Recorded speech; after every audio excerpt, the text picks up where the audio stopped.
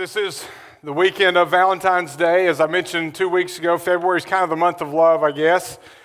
We celebrate Valentine's Day. We're reminded to be thankful for the people that love us and to show our love to people that we do love. There was an article I found a little while back talking about the most famous love songs ever. And just kind of went through the different types of love songs. And Paul McCartney says that the greatest love song of all is the Beach Boys' God Only Knows. It's a good love song. There are different types of love songs. Some of them can be playful, like The Cure's Friday I'm in Love. Maybe you've heard that. Glorious, like Stevie Wonder's You and I. They can be unique, like Otis Redding's rendition of The Temptations' hit My Girl. There are songs about falling in love, the first time I saw your face. There are songs about love turned cold. You've lost that loving feeling, like by the Righteous Brothers, right? There are songs about regret, Yesterday by the Beatles. There are songs about heartbreak, infidelity, of course. There are even love songs about love songs, right? There's no shortage. The article made the statement that somehow pop music seems to be the perfect vehicle for communicating the glory of love. Now, music is a great way to communicate love, and some of those songs are really good. So that may be true in some respects, but the question we want to ask this morning, we're talking about God's love and our response to that love. So the question I want to ask this morning is, how do we best communicate our love to God? How do we show Him that we love Him? 2 weeks ago, we looked at God's love for us, His amazing, unending, perfect, sacrificial, committed, steadfast love. So what is our response to that? In this series, for this week and next week, we'll finish our series on matters of the heart, looking at God's love for us and our response to that love, how that love should impact our lives. That's the theme of our series. And today, we're going to look specifically, again, at our response to that, and we're going to use Matthew chapter 22, verses 34 through 40. We'll look at those verses to show what our response to God's love should be. These verses, of course, are the two greatest commandments. If you'll remember in our series on the Ten Commandments, we talked about Jesus summing up the law and the prophets, the two greatest commandments. And they show us what our response to God's love should be, how our lives should be impacted by His love. Now, these are commandments. Yes, Jesus is giving commandments. The 10 Commandments are commandments, but we shouldn't just view them as commandments, as rules to follow. We should view them as opportunities that we have specifically today to show our love to God. We're looking at this opportunity that we have. The Creator of the world invites us into an intimate relationship with Him. He gives us the opportunity to experience Him, to live for Him, to have life, a life of meaning and purpose, hope for eternity. He gives us these opportunities, and in all of that, we have the glory, the opportunity of experiencing His love on an intimate level. And so the question has to be, how should we respond? What should our lives look like once we've experienced the love of God and as we experience His love every day? So we're going to look at some factors that will show us that are involved in taking God's love, applying it to our lives, and what that looks like in response. We're going to walk through our passage together. We'll look at it verse by verse, but we're going to begin with the first factor about this, and that is the command to love God. The first thing that we learn in response to God's love is that the command to love God is supreme. It is the supreme commandment. Jesus, again, in this passage, He's being questioned by the Pharisees, the Sadducees. They're trying to trip Him up. They're trying to prove that he doesn't know what He should know, or trying to get evidence on Him to prove that He's a false teacher, or whatever they can drum up. And so they ask Him this question. In Matthew chapter 22, verse 34, they ask him this question, beginning in verse 34. When the Pharisees heard that he had silenced the Sadducees, they came together, and one of them, an expert in the law, asked a question to test him. Teacher, which command in the law is the greatest? And Jesus said, love the Lord your God with all your heart, with all your soul, and with all your mind. This is the greatest and the most important commandment. Love the Lord your God with all your heart, with all your soul, and with all your mind. The command to love God is the supreme command, the greatest commandment. The Pharisees and Sadducees, their focus was off. Again, they're trying to trip Jesus up, but they're asking a question that they had debated. They had taken the law of God, the Ten Commandments, the Levitical law, and they had added so many rules and regulations to it that it was impossible for anyone to come close to obeying all of it. A fraction of it, much more, all of it. There were 248 affirmative commands, things you should do. There were 365, the number of days in a year. There were things that negative commands, things you shouldn't do. They had so many rules, so many regulations, no one could possibly keep them. So this is what they did. They sat around debating which of the commandments were the greatest. Because they figured if we can just focus on the most important ones, then we don't have to worry about the lesser ones. If we know which ones are greater, then we'll just focus on those. That way we'll be good enough. The problem is they were forgetting a very important principle. And that's that if you break one of the commandments, you're guilty of all of the commandments. We see this in James 2:10. For whoever keeps the entire law yet fails in one point is guilty of breaking it all. They just figured, hey, if I'm good enough, I'll be accepted. If I just focus on the most important ones, that'll be enough. But Jesus, as he always does, provides for them the perfect answer. And in his answer sums up the entire law and prophets, the Ten Commandments. Jesus cuts right to the heart of the matter. And he shows in doing this where their priorities should be. The Pharisees and Sadducees were focused on rules and regulations.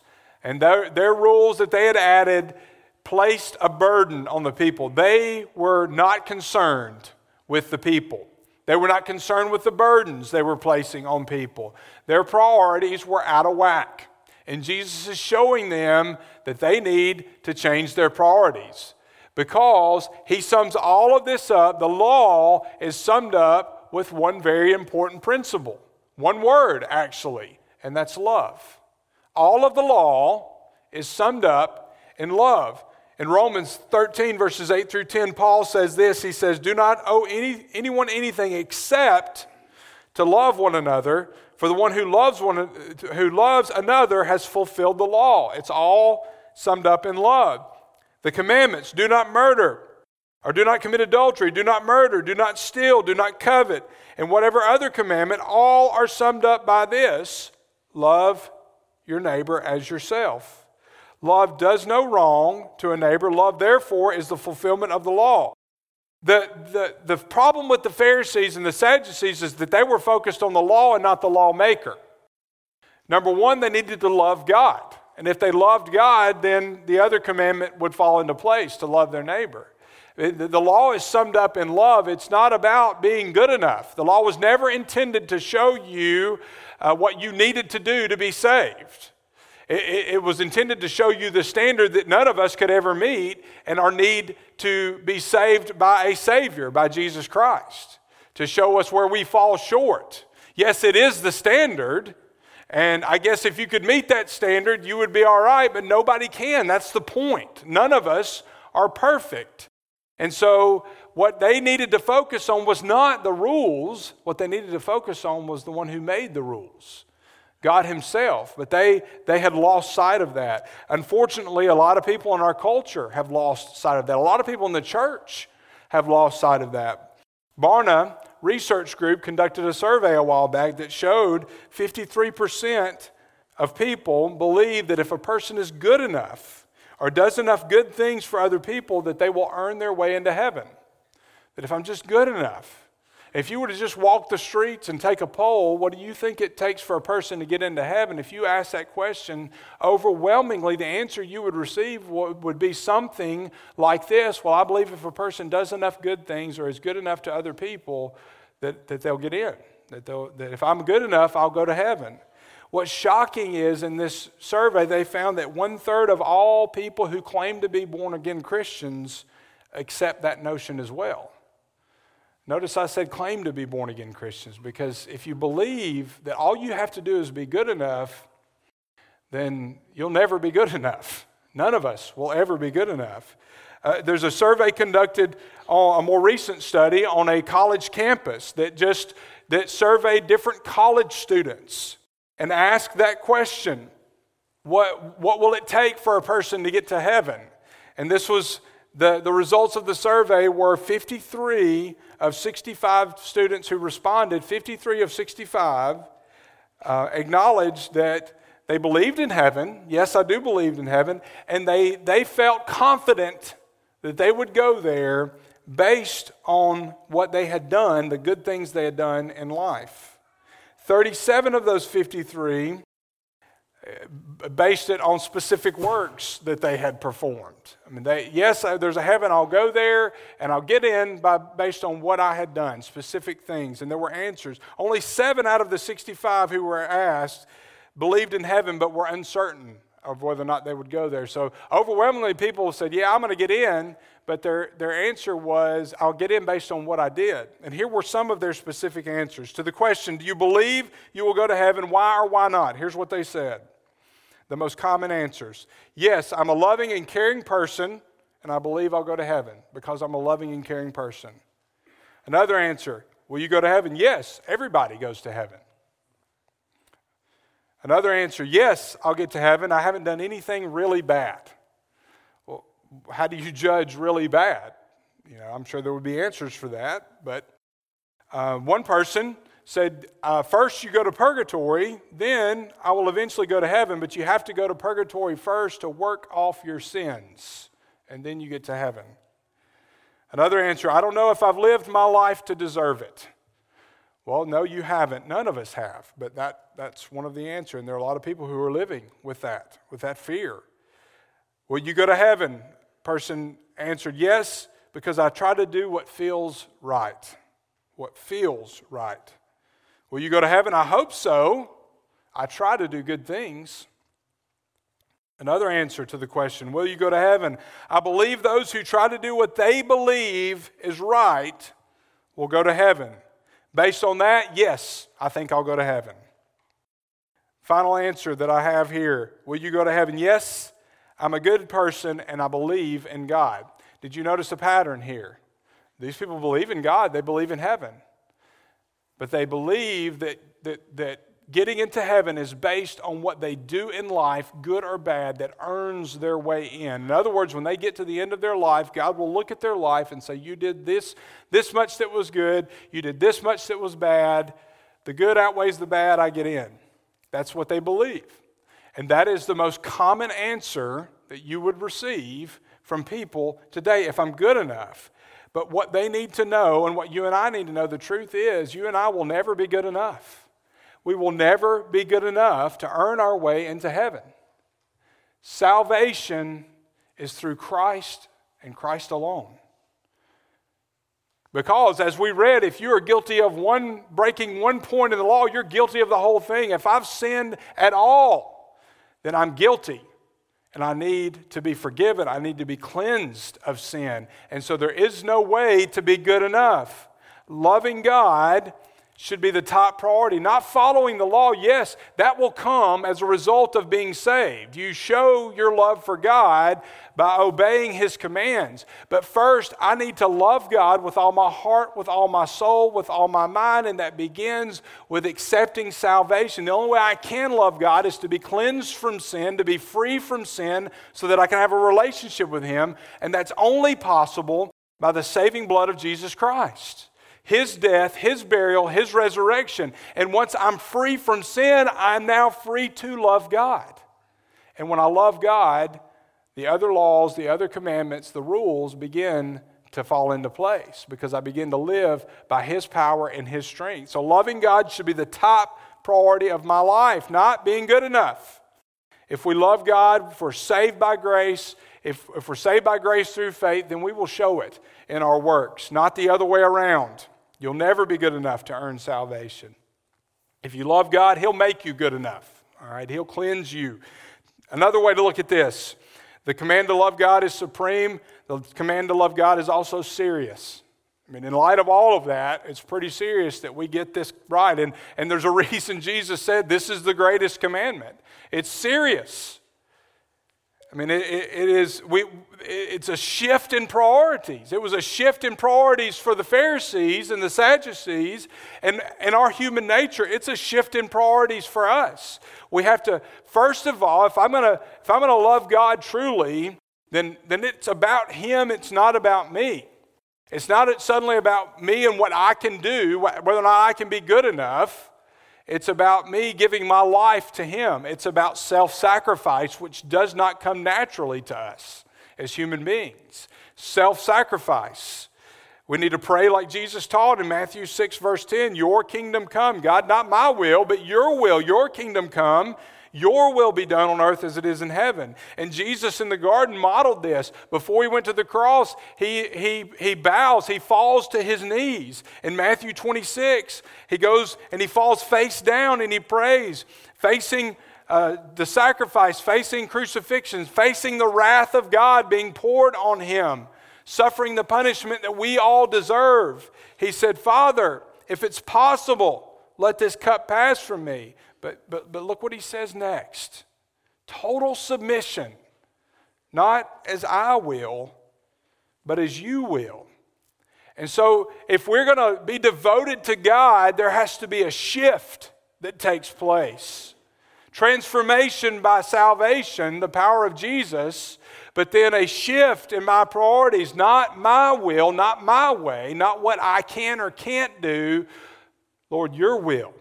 Total submission to God's will, to God and His will. Self-sacrifice, submission. And then we commit our lives totally to God, completely to God.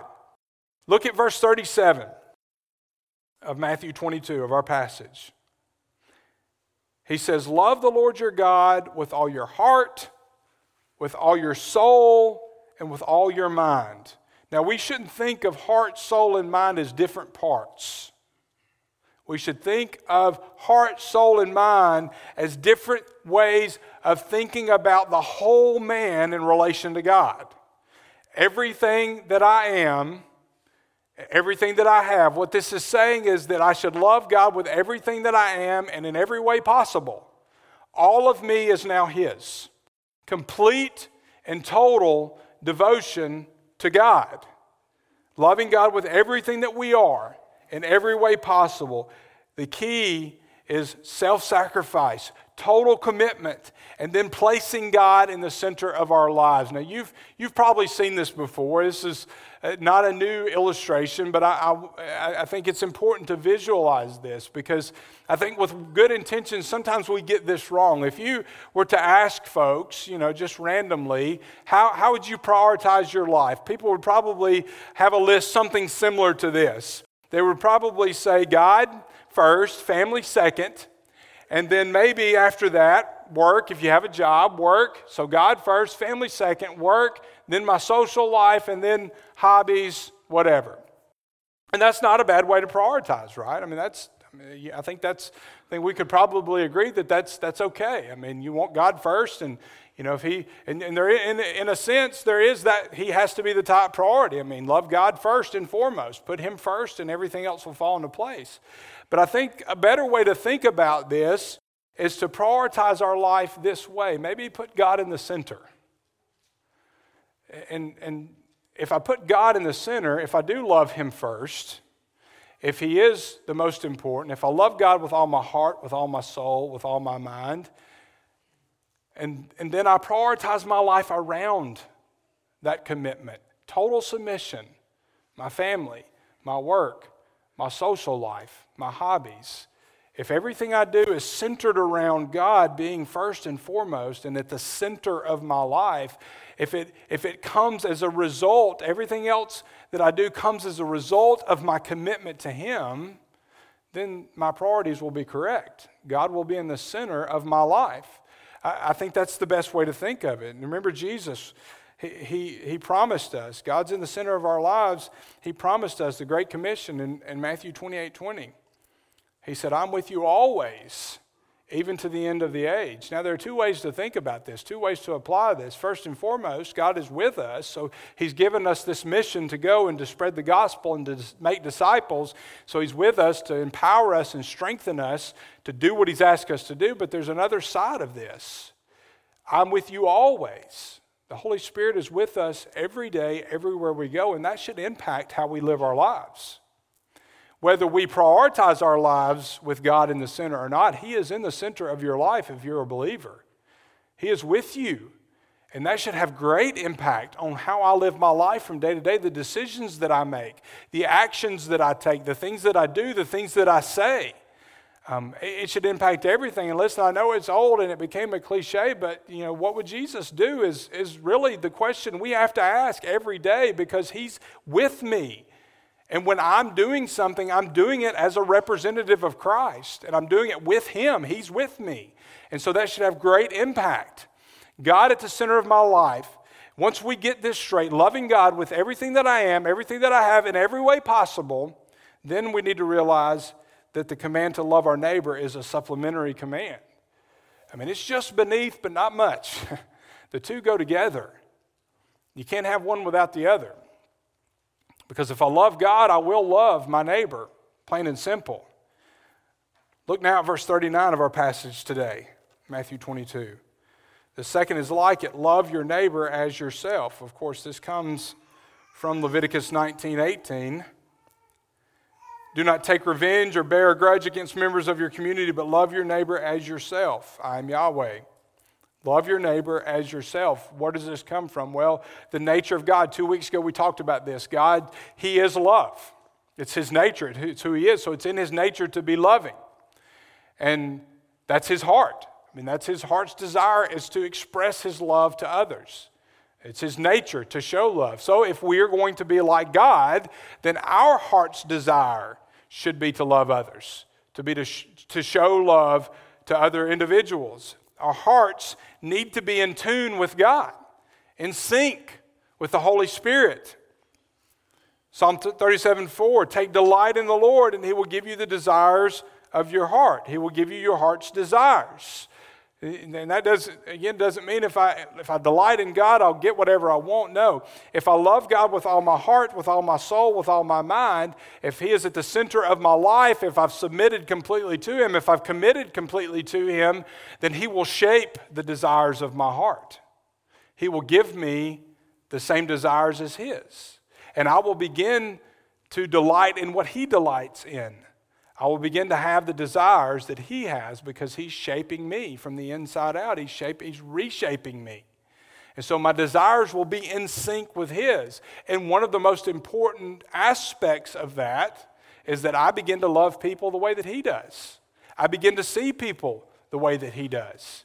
And I realize that love for God means I also love others, because that is His nature. That is who He is. And if I want to be like Him, then I'm going to love others. It is impossible to love God without loving people. Billy Graham said this. He said, unless our belief in God causes us to help our fellow man, our faith stands condemned. If our love for God, if one of the fruits of that is not loving others, then we are condemned. Our faith, he's saying, is not authentic, because these two commandments go together. That's what Jesus is saying. They complement each other. They go hand in hand. And the measure by which we love God is whether or not we have committed to Him. If we love Him with all of our heart, soul, and mind, the measure by which we love others is whether or not we love them the way we love ourselves. Jesus said, love your neighbor as you have loved yourself. This past week, as you know, we were out of town on vacation, and we had a great a great trip. It was a very full trip, a lot of traveling, a lot of history, which is like the ideal trip for me. And we started in Washington, D.C., we moved to New York, and then we ended in Gettysburg. We spent all day Friday in Gettysburg. And we'd been there once before, but I'd never gotten an opportunity to go through the museum. And it was the coldest day of the week. It was freezing cold outside, but after we toured the museum, we hit a couple of spots on the battlefield. And one of the places that we saw was that we stopped at and actually got out and braved the cold in was where some of the fighting took place on the first day of the battle. And this particular place was Chambersburg Pike. And again, some of the initial fighting took place there. And I got out and I stayed outside a little longer than Mandy and the kids. They took shelter in the heat of the car, and I was standing there freezing because I love to read plaques and I love to read stories, and I was willing to sacrifice my comfort because I saw this one sign and it caught my attention because I'd read something about it in the museum. It was the whole monument there was commemorating the 75th anniversary. In 1938. President Roosevelt, they went to Gettysburg, and there was the 75th anniversary. And actually about 1,800 veterans were still alive. They said the average age of the veterans present that day were 94. I mean, these guys lived a long time. But that interesting as it was, there was a picture that caught my attention. You could still see, many of them original, you can still see some of the barriers, the rock barriers that they built, that the North built as the line of defense, where the front lines were. And there was a picture of two guys in their 90s, I'm sure, both of them standing with canes, one from the north in his uniform, one from the south in his uniform, reaching across the rock barrier, shaking hands. And there was a quote. Don't know which one said it, but the quote, and I'm paraphrasing a little bit, I should have taken a picture and I didn't, but the quote went something like this: "We can no longer hold anything against one another because now we are a part of the same company." Two men divided by hatred, and whose hatred, two different sides of the country, drove our country to kill one another. Violence. Death, destruction. They learned through that love was greater than hatred. That love was more powerful than anything that could separate us. We need to understand that if we truly love God, that love for others will supersede anything else in our lives that might separate us. Love for others has to supersede differences, difference of opinion. Even if I've been hurt by you or somebody else, my love for you should drive me to reconcile with you, regardless of the differences that take place. If two men who shot at each other across a concrete wall can reconcile and proclaim that they are now one, then whatever our differences, then we should be able to settle those. And our love for God should drive us to love one another, because again, these two commandments cannot be separated. You know, the husband and wife relationship, I won't read it all, but in Ephesians chapter 5 is described this way. The husband should love his wife enough to lay down his life for her, just in the same way that Christ loved the church. Well, we are also commanded as brothers and sisters in Christ to be willing to lay down our lives. I mean, Jesus gives us the example, John 13:15. I have set you an example that you will do just what I've done for you. Well, what specifically, Jesus? He doesn't specify. We should be willing to do for others what he did for us. And what did he do for us? He gave his life, the greatest act of love that any man could show another. Our love for others should be that great. We experience God's love, we share God's love, and that's how it should work. I mean, God's love never fully takes root in our lives until we've shared it with others. And I want to try to illustrate that for you this morning. It's Andy's turn in the rotation. They keep track. So I'll give some other volunteers a chance one of these days, but this is her turn. So Andy's going to do something for me. I've got a balloon inside this bottle, and Andy, I want you to try as hard as you can Don't pass out. But I want you to try as hard as you can to blow up that balloon inside the bottle, okay? Try a little harder. It's not working, is it? All right, well, let me help you out here. Hold the bottle for me. She can't blow it up because air is going in, but no air is coming out. So let's try this. All right, now. Try it. Blow hard. Blow hard. There you go. All right. See, now she can blow it up. Here's the key. All right, you can stop. Before you okay? Not dizzy, are you? All right, good deal. All right, thank you, sweetheart. Have a seat. Thank you. She's going to keep going. It was working. All right, absolutely. Thank you. Thank you, Annie.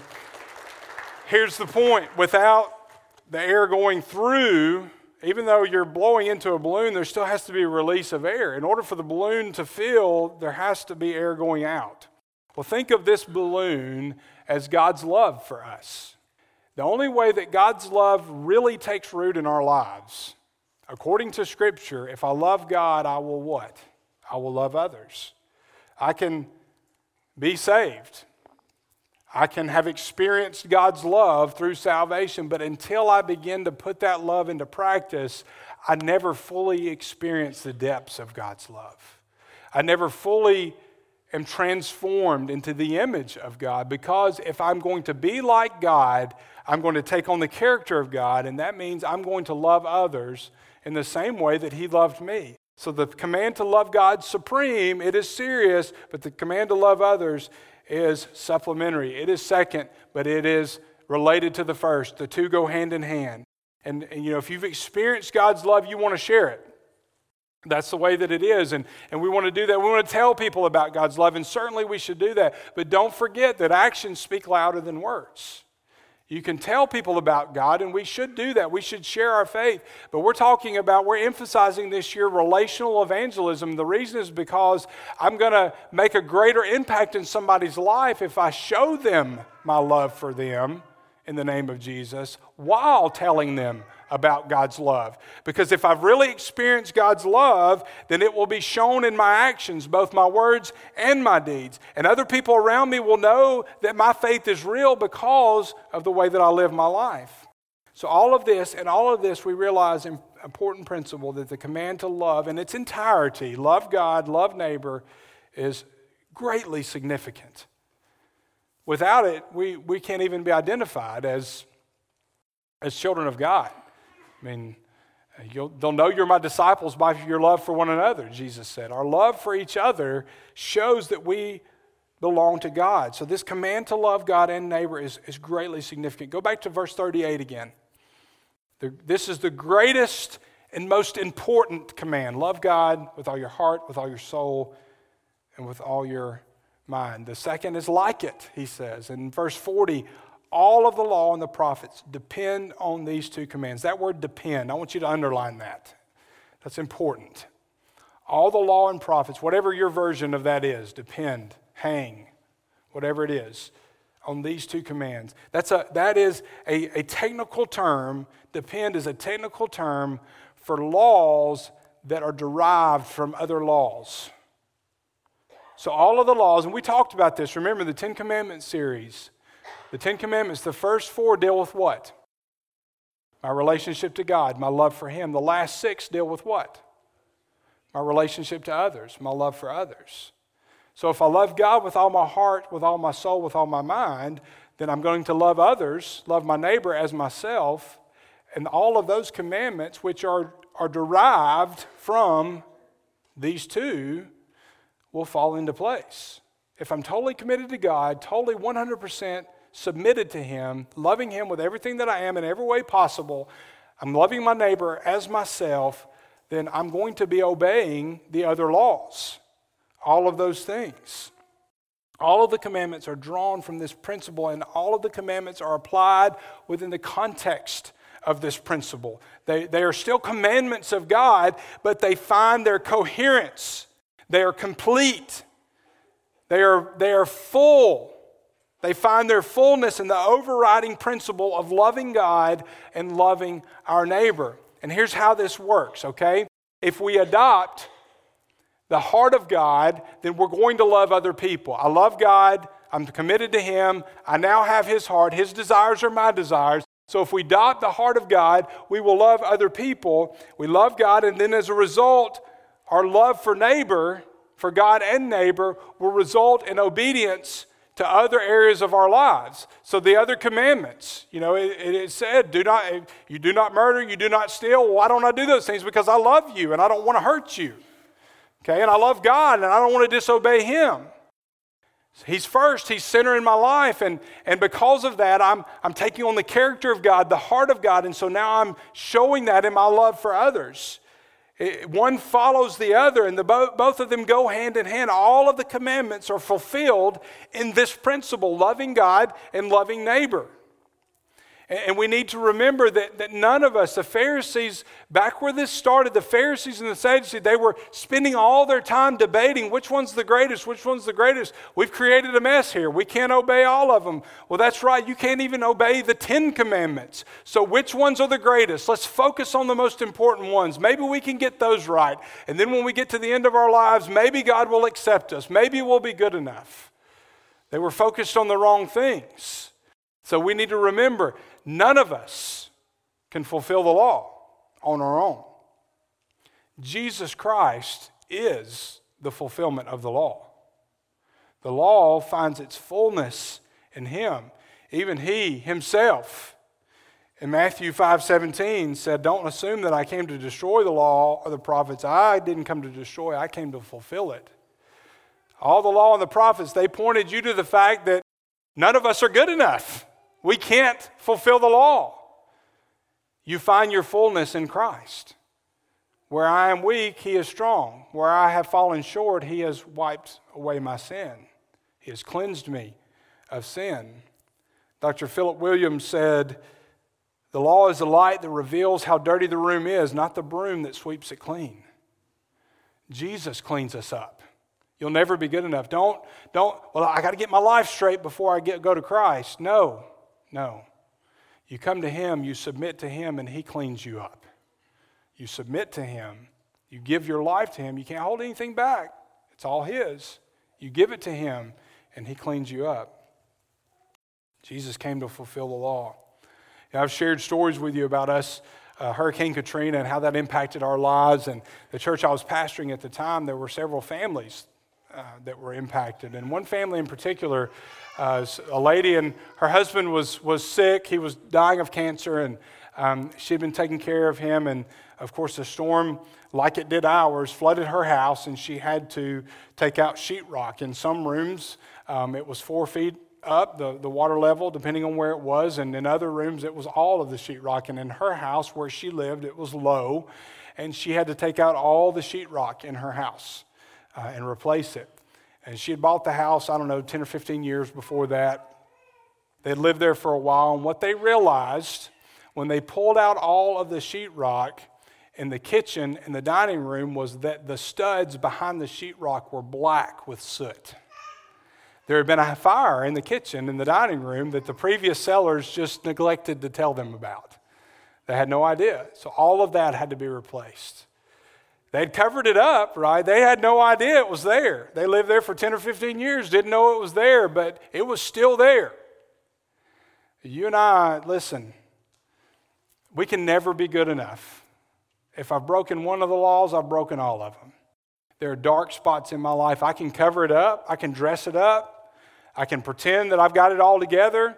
I can be a good person, whatever that is, whatever your standard of good is. I can do good things. I can help people. I can make it appear like I've got it all together. It can look good on the outside.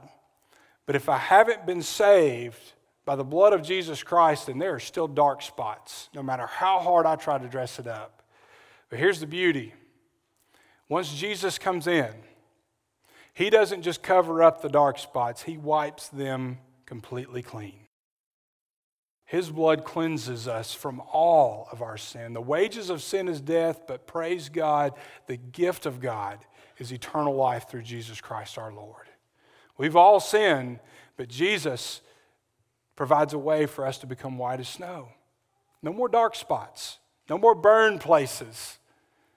We still fall short. We're not perfect, but all of that's been covered by Jesus. So if you're here today and you're struggling with this concept, am I good enough? Am I not?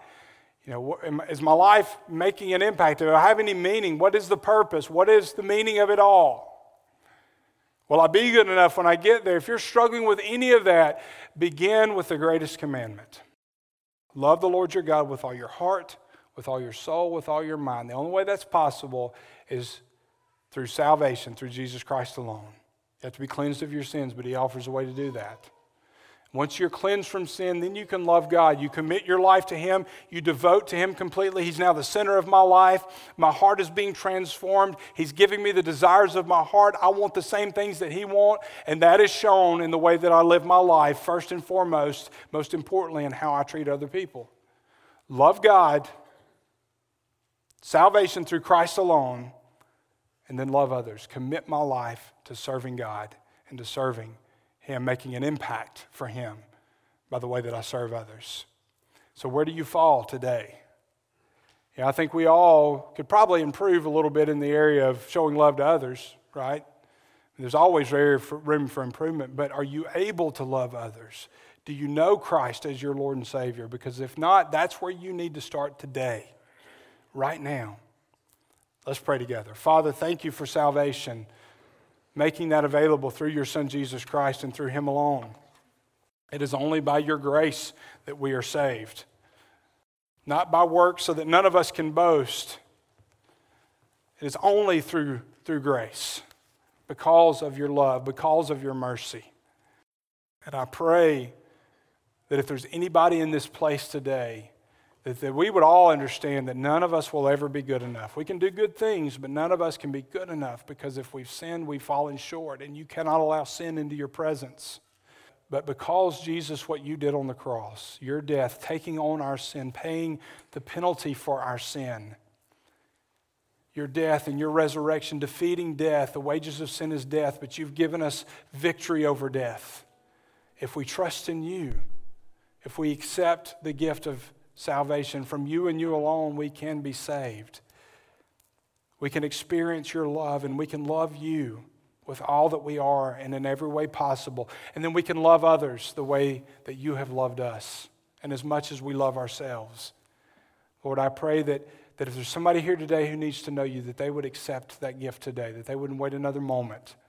For the rest of us who know you, I pray that we would allow you to speak to our hearts in this moment, in this time of commitment. What are some ways that we need to improve in showing our love to others? What are some tangible ways that we can show our love to others?